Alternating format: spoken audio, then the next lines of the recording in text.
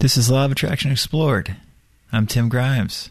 If you'd like a free guide that explains the hidden link between relaxation and the law of attraction, or if you want more information about my books or my coaching, you can visit radicalcounselor.com. Enjoy the episode. I thought that I would touch upon a little bit more about what we were discussing last episode in regards to conscious versus subconscious or unconscious thoughts. Again, for our purposes here, our very simple, practical, day-to-day purposes, when we use the term subconscious or unconscious, we mean the same thing. And what I was saying last episode is that subconscious or unconscious thoughts, most of the time, are actually conscious thoughts that are just very subtle, so subtle that we don't pay any attention to them. Often we've thought these subtle thoughts so many times, and they're so kind of quiet and small that they pass right by without us noticing them.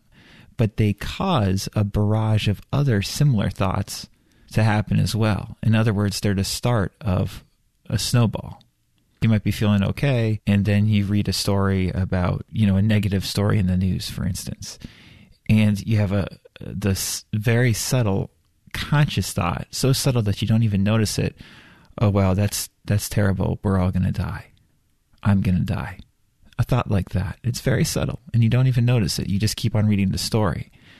And the more you read the story, the worse you start to feel, because now that little thought, that small, subtle thought that I'm going to die is there. And all these other small thoughts are beginning to form related to that as you read the story. Subtly, on a subconscious level, you're playing into this fear, which you don't have to do.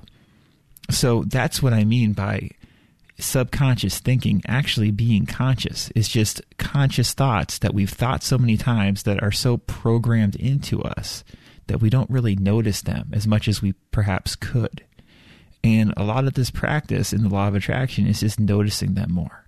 So when really troubling, small, quiet, subtle thoughts are there, we pick up on them quickly and are able to shift out of them back into something more positive and more constructive. And, there's so many ways of doing that, and that's one of the main things we explore in this podcast. And so I thought I would bring Coué into this discussion because, again, Coué talks about these overarching principles better than just about anybody. This is from Self-Mastery Through Conscious Autosuggestion, which we've spoken about many, many times. And at the end of the book, there's this question, how can we realize what we desire? And Coué says, by repeating often what you desire. For instance, I am gaining poise, and you will. My memory improves, and it certainly will improve. I am able to control myself absolutely, and there is no question that you will. And then Coué says, if you tell yourself the contrary, it is the contrary which is going to happen. What you tell yourself persistently and very rapidly comes to pass, provided, of course, that it is something natural.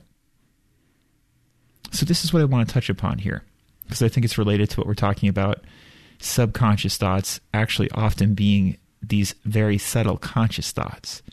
Coué says that what you tell yourself persistently and very rapidly comes to pass, provided, of course, that it is something natural.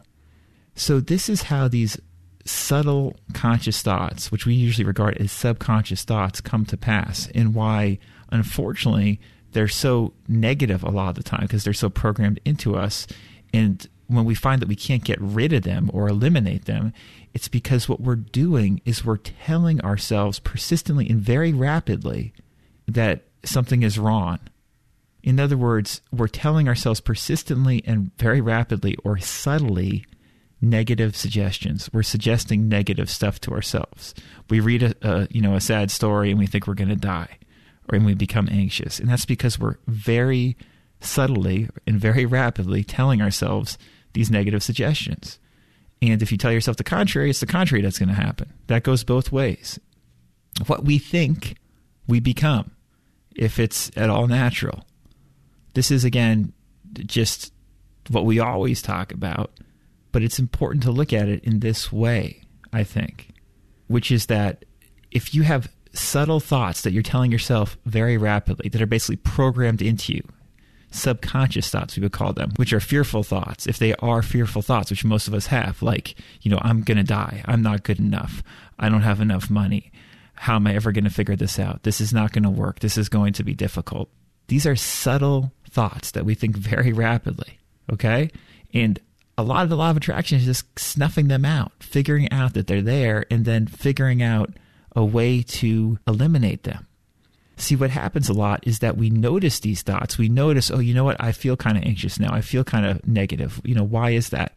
But then we're unable to actually resist this snowball effect that's already taking place, this avalanche, if you will, or this tidal wave of negativity. So, for instance, perhaps you notice you're reading a news story and you start to feel negative, but that's after a couple of minutes of being in this state where there's a lot of very rapid thoughts that are negative, a lot of subtle suggestions that are negative, and you're already feeling it. And you tell yourself then, I don't want to feel this. But what happens a lot of the time, as Coué always talks about, is you start to use your willpower to say, I don't want to feel this, but you still underneath very quickly, very rapidly are thinking negatively. So you're trying to fight against this negativity, but you actually can make it worse if you're fighting against it on this very conscious level, saying, I don't want this to be here, when it is already there, and you're paying attention to it, saying, I don't want it to be there, but it's still there, and you get more and more in a hole. Coué always gives the example of like when you're trying to fall asleep. The more that you try to fall asleep, the harder it is to fall asleep a lot of the time. The law of reversed effort, is what we call that. And that's what can happen sometimes when these subtle negative thoughts are there, where there's so many of them and they're happening so rapidly. And then we notice we don't feel as good. We don't recognize exactly, what's going on. Like, I don't feel good. And we're trying to stop it. We're trying to consciously say, relax, feel better, relax and feel better. But these subtle thoughts have already overtaken us because they're happening so quickly. And that's why I suggest often using extreme methods, like getting really playful or really loud, or using self-talk, or just doing something that's so drastically different physically with your body that these subtle conscious thoughts that are irritating you have no choice but to shut up or to change. But that's just one method, one approach. There's all these different methods or approaches to get these negative suggestions, these negative rapid thoughts to disappear. But this is very important, I think, to just recognize that subtle negative thoughts and suggestions are usually the catalyst to feeling bad. And I often say now, I've been doing this long enough, I've been working with people long enough, that feelings and thoughts are so tied together that oftentimes it does seem like the negative feeling precedes the thought. But the reason for that, I think, if you want to break it down more, is because when we notice that we start to feel bad or are starting to feel bad, it's because we've already had a series of very rapid, subtle negative thoughts that have preceded it. So if you want to get more quote unquote technical, you could say that the thought does almost always, at least, precede the negative feeling. And not only does it precede it, but we have to accept it. In other words, if we have a thought like, oh, that's so terrible, I'm going to get sick too, or I'm going to get hurt, or, I'm not going to be able to do this. If we have that thought, and then if we're able to turn it around very quickly and say, oh, that's ridiculous, of course I'm going to be able to do this, or I'm not going to get sick, or I'm going to be fine. If we're able to turn it around or not accept it, then we're fine. That snowball effect doesn't happen. But what I'm getting at is that a lot of the time, the snowball effect does happen because we're unable to turn it around quickly enough. We notice it only after we're already feeling, kind of down in the dumps about what's going on. So I thought I would bring in Maxwell Maltz, just quote from him really quickly, because he's got a great quote just talking about how we respond, kind of subtly to these rapid suggestions, and how you can get better at just not responding to these negative suggestions. And he gives the example of like the ringing of a bell, and the ringing of a bell disturbing you, essentially. Maltz writes, there are a great many bells or disturbing stimuli in our various environmental situations that we have become conditioned to, and that we continue to respond to out of habit, whether or not the response makes any sense. So again, these are like the rapid suggestions we make to ourselves that are basically programmed into us because we've been thinking along these lines for so long, often since childhood or since we were very young. And they become habit. We respond out of habit. And so Maltz later writes, and this is just under the title of this paragraph, is How to Extinguish Conditioned Responses. He writes, "We can, however, extinguish the conditioned response if we make a practice of relaxing instead of responding. We can, if we wish, just as in the case of the telephone, learn to ignore the bell and continue to sit quietly and let it ring. A key thought that we can carry with us to use whenever we are confronted by any disturbing stimulus is to say to ourselves, 'The telephone is ringing, but I do not have to answer it. I can just let it ring.' This thought will key in to your mental picture of yourself sitting quietly, relaxed, unresponding, doing nothing, letting the telephone ring unheeded, and will act as a trigger or clue to call up the same attitude that you had when letting the telephone ring." So in other words, by becoming more aware of these stimuluses, of noticing how these subtle thoughts affect us, these subtle conscious thoughts, which we actually usually call subconscious thoughts, if we can relax into them, if we can become aware that, oh, you know what, I'm feeling uncomfortable probably because I've had a series of uncomfortable suggestions or negative suggestions which I've unwittingly accepted because I'm so used to accepting them.